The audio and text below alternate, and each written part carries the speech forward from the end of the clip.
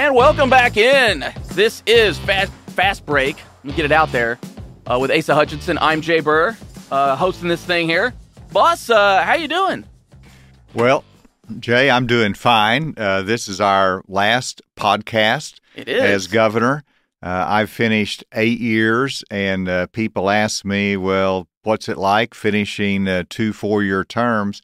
And the first response is, I'm just like everybody else has lived somebody for 8 years. You've got to move. And so over actually Christmas and New Year's, every spare minute, I've been packing. And so the First Lady and I, we're preparing to move out of the mansion. And we got movers, in fact, in there today. Ooh. So when I leave here, I'll go back. And so, that's bittersweet, of course. Yeah. But I say that somewhat jokingly because, a governor's just like anybody else, you got to move. But we've had a wonderful time. It's been such an honor to represent the people of Arkansas as governor for 8 years. I think we've accomplished a lot. We've tried to do our best every step of the way. Sure. And been transparent with people. We've accomplished a lot. So very grateful for the last 8 years. I guess the one good thing you don't have to deal with selling the mansion. You just kind of pass it off. Well, there's always a silver lining. That's true. No, we're temporary residents there. Yeah. We've been in government housing for 8 years now. And now we'll go back to our residence in Rogers. Okay. I never sold it. And so we still have that. We'll be moving back there. I'll have to set up an office there in Rogers. Every day I get up and go to work, and I'm not going to stop that. And the future is going to be very exciting. I'll have an office there, but I'll also be doing a lot of not campaigning yet because I haven't announced any candidacy, but I'll be advocating for ideas that I think are important for our country in the coming weeks and months, and looking forward to the opportunities that presents. And I guess, too, one of the big questions, and I know it's one of the ones that some of us have had in the office as well, is, man, over 8 years, and this probably goes true to just really anybody who lives in a house, but you just accumulate just a lot of stuff. And you had a lot of stuff on the walls. I mean, some of them are like mementos, countless awards, things like that. And I guess we're all curious as to what the heck are we going to do with all this stuff? Well, it's going in to archives at the University of Arkansas, all right. Many of the historical papers as governor. And then, of course, there's a lot of awards and memorabilia that I have that we're going to keep, whether it's my office or in storage. Those are precious items that we have accumulated over the last 8 years. That's part of the history, but it's a lot of things, as you mentioned. It's a lot of stuff.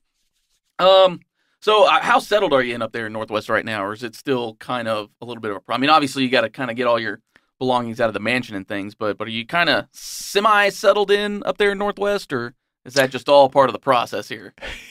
Well, we've got a full house. I mean, we have our original furniture there. So, wow. So we've been going back and forth to Rogers over the last 8 years on weekends and enjoying that as our getaway home. Sure. And so now we've got a whole bunch of other things to move into an already full house. Oh, man. So, yeah, we're settled in, and then we'll be unsettled when everything comes.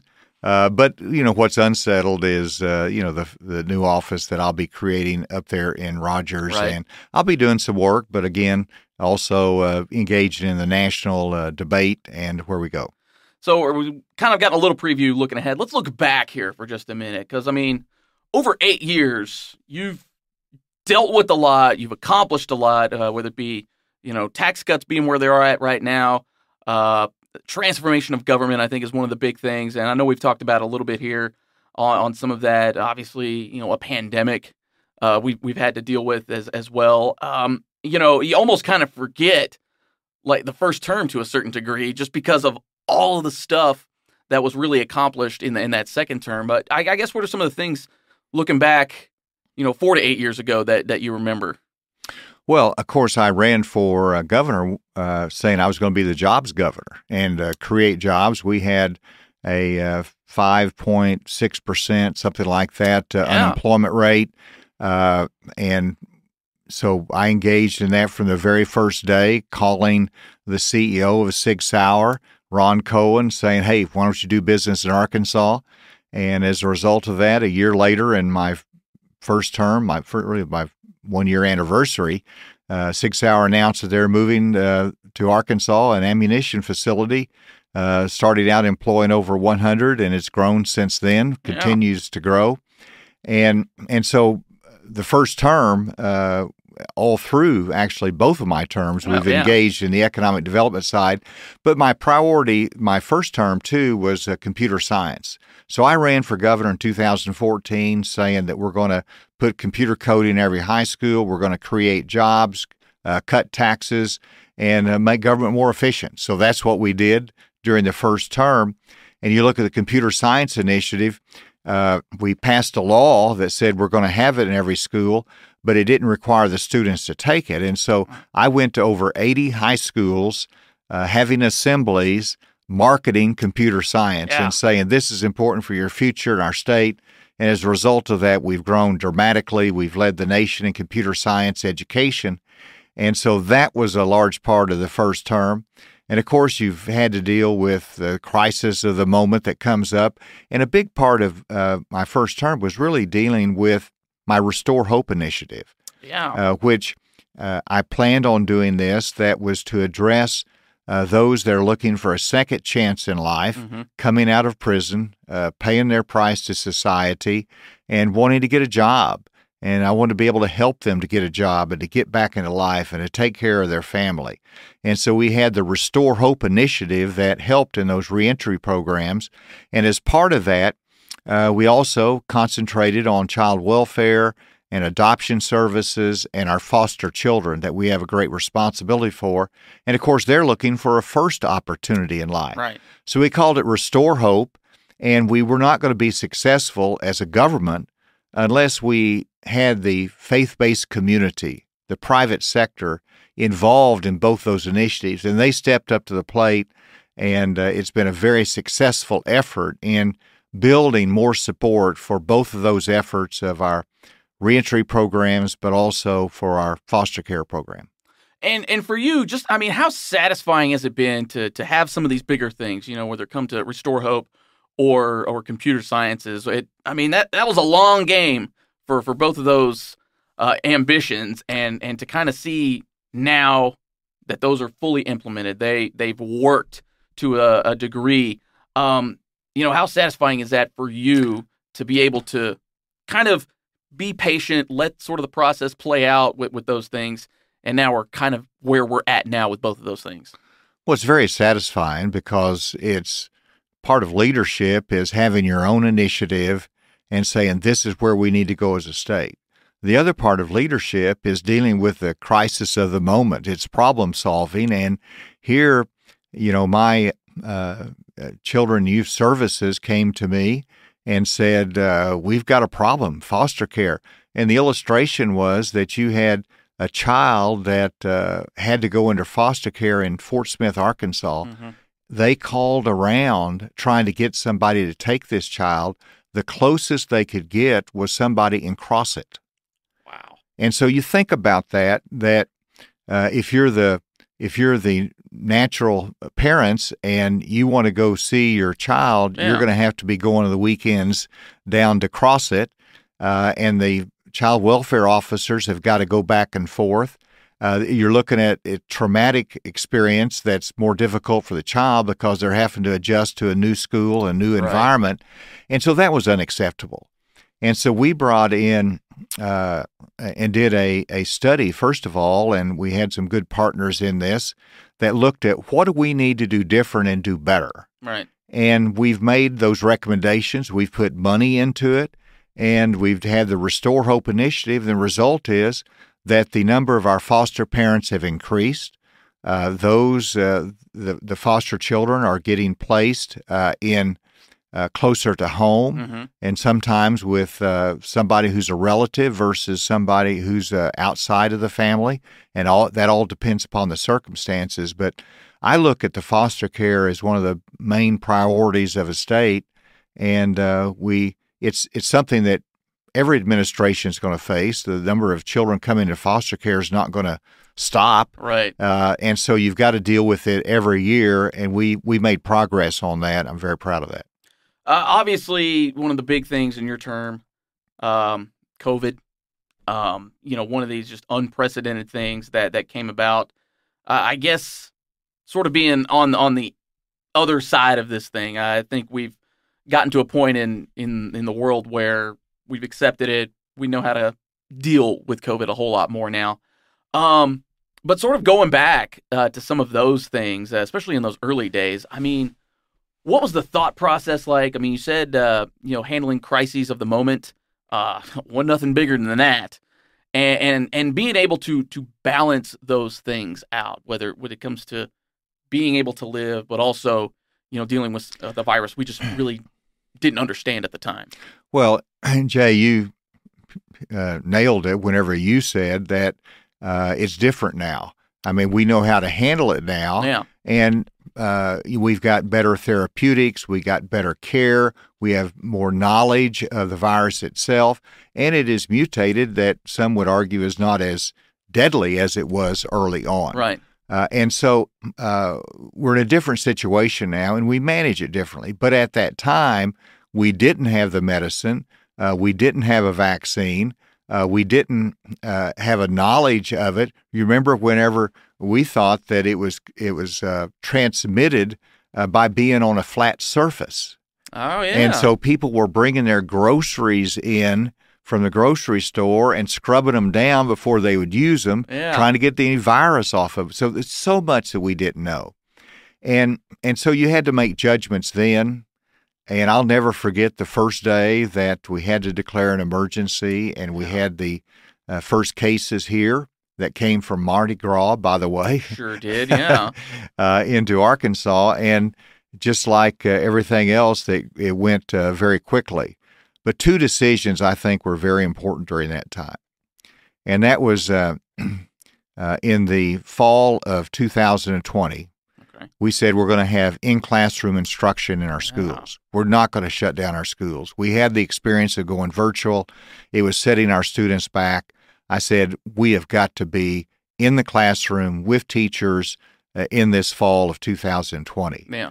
And, of course, enormous pressure nationally as well as here in Arkansas to shut down our schools and not have in-classroom instruction. Yeah. Our cases went up early on, and we stuck with that.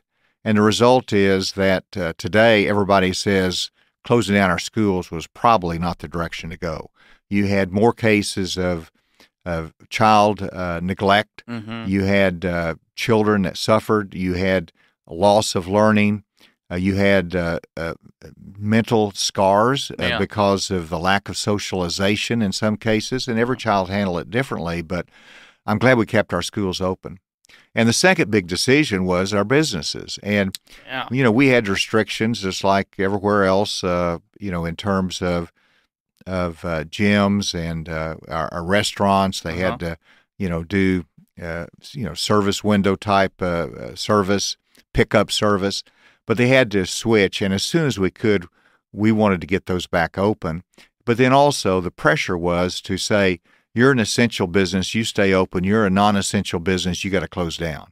I said, we're not going to do that. Yeah. Every business is essential. Bingo. And so places like Dillard's, they kept going. They were never shut down. Mm-hmm. And other states had shelter-in-place rules. They had essential businesses shut down. We didn't do that here in Arkansas. And the result is that more families were able to provide better for their children. You had ability to come out of the downturn quicker, out of the pandemic and grow back from an economic standpoint.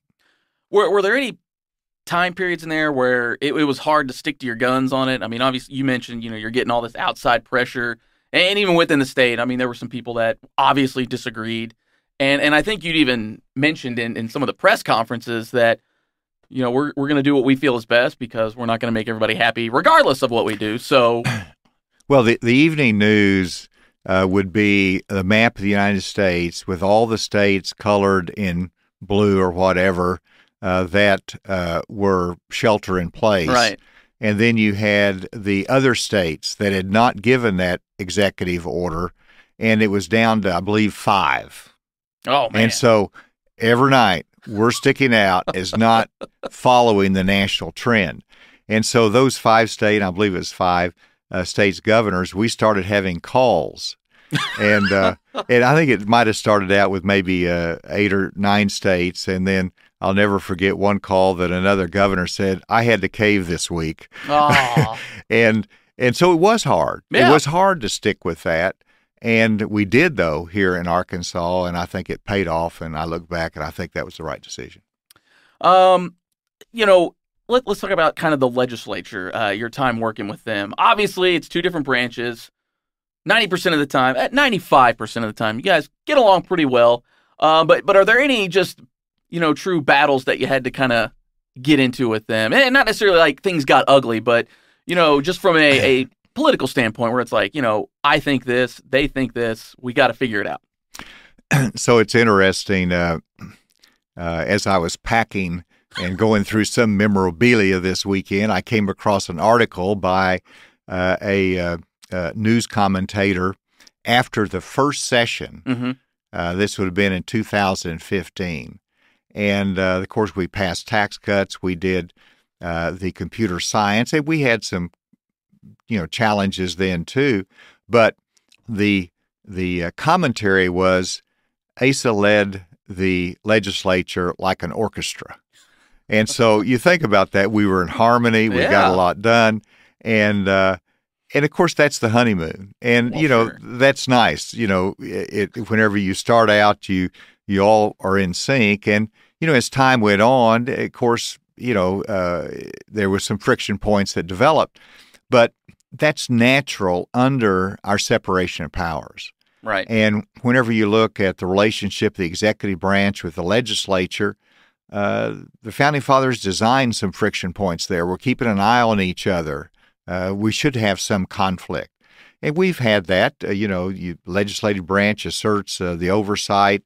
Executive branch wants to make sure we can execute on our mission. Mm-hmm. But we worked through that every step of the way, and the result was, even the second term and even the last year, we were doing incredible things, from tax cuts to transformation of state government. We were getting it done, and that's a compliment to the legislative leadership that worked with me, mm-hmm. And our ability to work with them and work through some of those challenges. So all in all, I think you look back on our 8 years, and our work with the legislature was very successful. And it's going to pay big dividends for Arkansas. I think in your last big address to him, I think you made the kind of iron sharpens iron. Well, that's a scriptural reference that, and then I said, after iron sharpens iron, but what happens whenever you're doing the sharpening? Sparks are flying. Hey. and they've made me a better governor, and that's what iron does whenever it sharpens iron. And so I'm sharper, I'm a better governor because of that relationship with the legislature. I'd like to think that they're better legislators as well. Absolutely, they are. One of the other real big things, transformation, you kind of mentioned it here. For you, kind of what was it like beforehand, and kind of how's it different now having to deal with that? Because I know initially, and you've kind of made this in a lot of your cases to, make this a thing, was if I spent an hour with all of my cabinet, I'm working overtime in a week, which leaves no room for basically anything else. So, kind of what was the working like, the flow, and just even, handling government before and after transformation?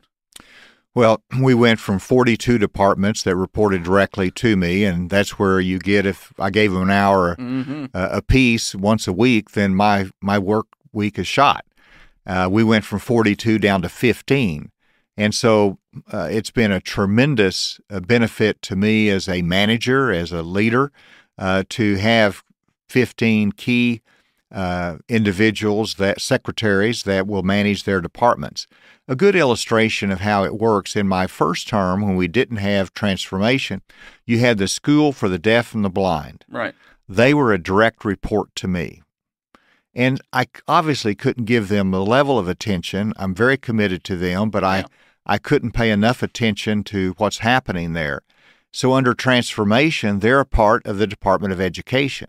And so my cabinet secretary paid a lot of attention to them. The result is that we were able to get some real improvements in their facilities there, be more responsive to their needs.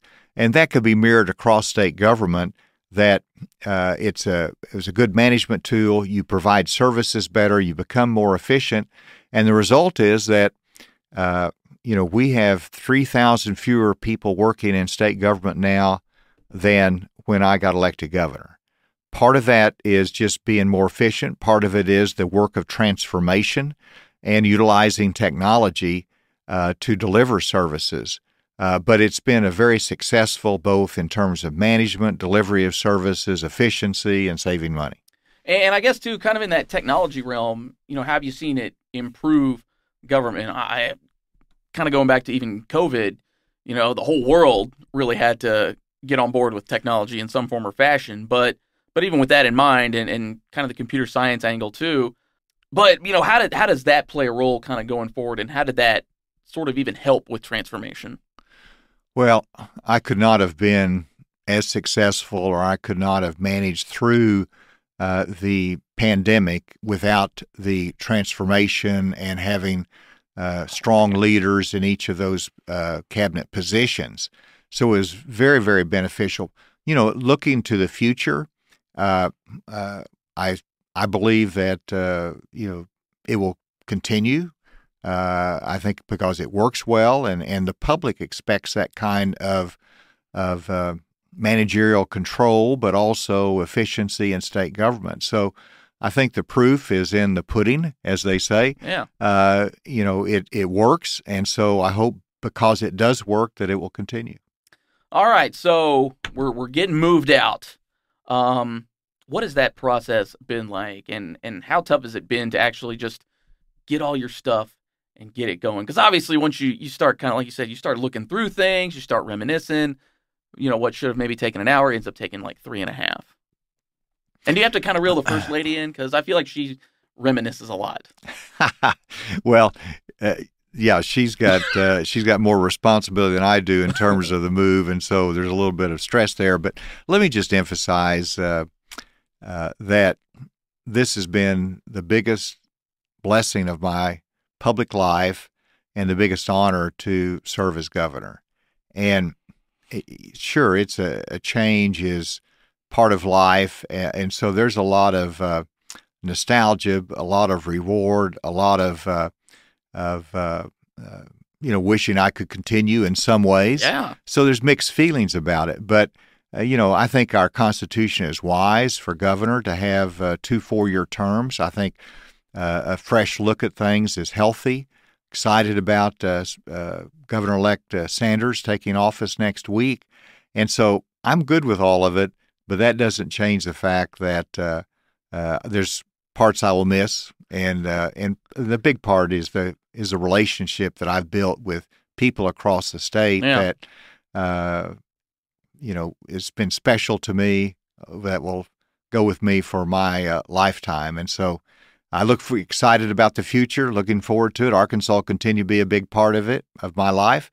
And you've got to have that view that we've been blessed to have this opportunity, but there's new opportunities ahead. All right, so new opportunities. What are we thinking here? Well, as we draw to a close, Jay, first of all, I'm very proud of the staff that I have and the incredible job that Shaylin Sowers has done as my communications director, that you've been working diligently for the last year plus, and very proud of my team, and wish them the best opportunity and in the future. In terms of myself, I've mentioned it already. There's nothing changed about it, but I will be in Iowa next week. Oh. And then I'll be following up a number of times there and in some of the early states like New Hampshire. So stay tuned. It has to develop very thoughtfully, and you first concentrate on your message and the ideas that you believe are important for the country, and then you make the decision based upon the response to that as to what the next steps are. So he's not just going to ride off into the sunset. Stay tuned. Now, what's going to ride off into the sunset is Fast Break with Asa. I know. Both the podcast, but also, I believe it's tomorrow, Jay, that we're playing basketball. We are. And this will be the final time that the same group will be getting together. We've been getting together for 8 years as governor, and I want you to know the fast break is faster. I'm trying to keep up, but no, it's been fun to play and get exercise with such a great group. I think I impressed you a little bit now the last time that I was able to play. Now my shot was off. It was off that day, but I felt I was a pretty solid facilitator. You were a gamer. You were a gamer every step of the way. No, I can't believe you hadn't been out there earlier, Jay. You're good. I could give the critique like Coach Musselman gave me. Yeah. Good defensive play. You got good verticality. You set screens well, and you're a good ball handler. And so we're going to stay positive. All right. See, white man can jump. Well, so we got one more time here. But are you going to keep balling even after this, or you got to find a new group, or how are we going to do this? Well, one of my resolutions this year is to keep up my exercise. Yeah. And so I'm getting more exercise now than I did 8 years ago when I became governor. So I've been more diligent in it, and I want to continue that this year. It's very important to me. It's very important for my health. And so whether it's basketball or whether it's tennis or whether it's just getting out there and lifting weights, I'm going to be doing what I can to stay healthy, and also you just feel better about life, and it starts my day off well. Right on. Well, boss, we certainly do appreciate it. We're glad that we kind of talked you into this. We had to convince him to do the podcast thing here, and I know deep down he just deals with me, and that's okay because everybody in the office just kind of does here. But boss, it's been a fun ride. I hope just from me personally, having been on the news side covering a lot of your administration, I hope you look back on it and realize that you did a lot of good, and I think the state is better off than what you started with, for sure. Well, thank you, Jay. It's been an honor to work with you, and with that, signing off for the last time. One last time, but make sure you go back, you get on the YouTube page, make sure you subscribe. You can catch all the old episodes and all that kind of good stuff here. But for the boss, for the rest of the gang here, I'm Jay Burr. We will not see you next time, but we'll definitely keep tabs on the boss here. Stay tuned.